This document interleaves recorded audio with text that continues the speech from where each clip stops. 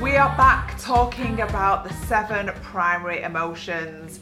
Excuse the glittery Christmas attire. I was feeling a little bit Christmassy today as we are in the second lockdown. I thought there's nowhere to go, there's nowhere to be seen, but hey ho, bring a little bit of sparkle into your life. So this week we're going to talk about anger. Anger is one of the emotions that I probably most struggle with, to be honest. When I analyse my own anger, where does my anger come from? Sometimes it comes from being upset, and most of the time it comes from frustration, and it's very difficult to sometimes allow the energy to flow when you feel frustrated or maybe sad. It bottles up and it comes out as anger, which is not nice. It's not nice to get your heart rate up, to start feeling anxiety or causing anxiety to others. So Diane and I are going to talk about what does anger look like, how does it damage and debilitate your life, and ways to try and break that anger triangle of you feeling anger, projecting it to somebody else and potentially ruin somebody else's day. So little steps of how to break down what makes you angry, how to change the way you view anger equals can you change the way you behave also onto yourself and to others. Yeah, I think there's positive and negatives to anger actually. And for example, anger is a stage in grief, isn't it? One of the 5 stages of grief, so we can get very angry with that, and sometimes that's good in the positive sense that can propel us forward through another stage of grief when we're really struggling with something. But your kind of anger that you're talking about when you're like, that's a different, that's a different type of anger, yeah. Isn't it? Yeah. And I think, and you touched on it then, you said, do you feel frustrated or do you feel sad? And a lot of people I work with anger, underneath that, when you really dig deep and you have a look about what you're really feeling about anger, it's actually sadness. You're feeling really sad about something connected to a loss or frustration, of course, as well, and of course anger looks different in different people, doesn't it? Yeah, very much so. And it's like, so some anger is very outwardly obvious, and it might be facial expression, it might be physical, it might be shouting, it might be rage, but then you get the anger that's like the passive aggressive type, where somebody is very passively angry, but they'll just do a sly comment to somebody, or they'll walk away and do something that's very sly. But your kind of anger is that like very loud and out when you want to get it out. So to combat that, do you find that you go in the gym and kind of work through that? To be honest, because I sound so big-headed this, but because I have a good relationship with myself, I understand myself. I can feel my mood before I go and have any communication with the outside world. So I'm almost putting a mental note that this is how I'm feeling right now. And with my behaviour, I have a lot of influence on how I make other people feel, especially when I've got a workforce and a family and a very, very busy household here. So I try to analyse my behaviour before I allow that behaviour to become apparent to other people, because I realise that my behaviour is almost like an energy absorber. Everyone around me is like a sponge, and likewise the people that are in my life, I'm like a sponge too. It's not nice being around angry people. What I will try to do, it's not always easy, but I'll try to have some time out. So I'll literally have 15 minutes where I will go, if I have got the opportunity to sit in my car, or go into my office, or go upstairs into my dressing room and have 15 minutes of time out, me and YouTube, that's it. I need to zone myself out. I'm fully aware that I can be, very unpleasant being around someone who's angry. It's not nice to be on the receiving end, and sometimes if I was to really, go full pelt at someone because of my own anger issues, that would be really negative on my relationship with the people I've got around me.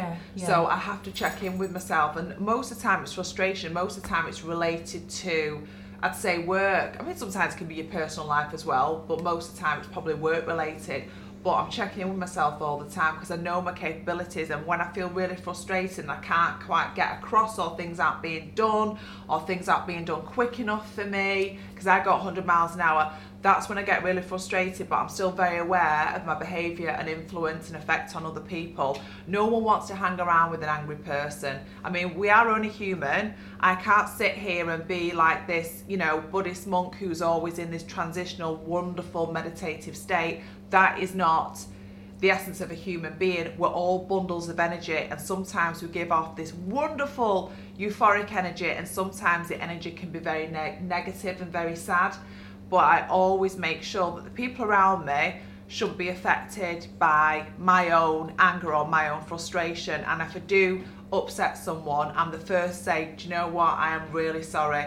That's not you, this is me. This is how I'm feeling, and I shouldn't have taken out on you. So I recognise it, and that's half of the key, isn't it? It's recognising it. A lot of times when I sit in the car, and that's like my time to switch off, and I try not to speak to people so I can just have my time and gather my thoughts. I actually look at like the world and think there's a lot of angry people out there.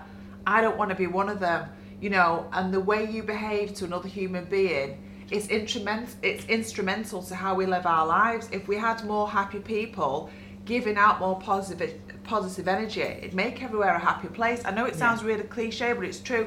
I wake up in the morning, I start being really negative. I come downstairs, I'm negative with my staff, they'll go home, they'll be negative with their partners, and then they can go home, and then it just spreads and it spreads and it spreads. And I don't want that type of situation. So I do try to check in with myself, just have some time out, zone out, me and YouTube, do 10 minutes of meditation, 10 minutes of going stroking the dogs, go and get myself in the car, load the car up with the dogs, and I'm off. And that's just my time to switch off, reboot myself, and get back in the room. It's easier said than done, but no one wants to hang around with an angry person. No.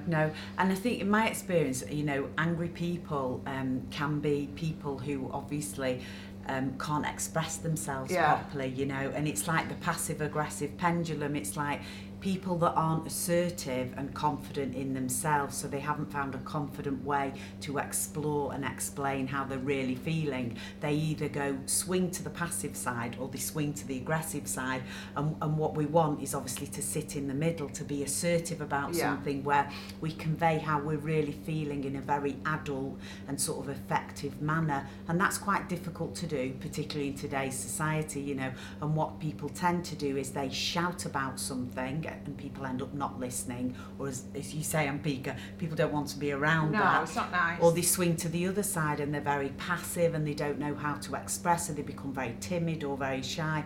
And what we want is that nice balance in the middle of being assertive, being confident about how we feel. You know, we talked last week about jealousy, another key emotion, and it's like that is all about, like with anger, learning to know who we are, what pushes our buttons, and then how we behave that. You know, we're made up as humans of three components. It's how we feel, and then it's how we think and how we behave, you know.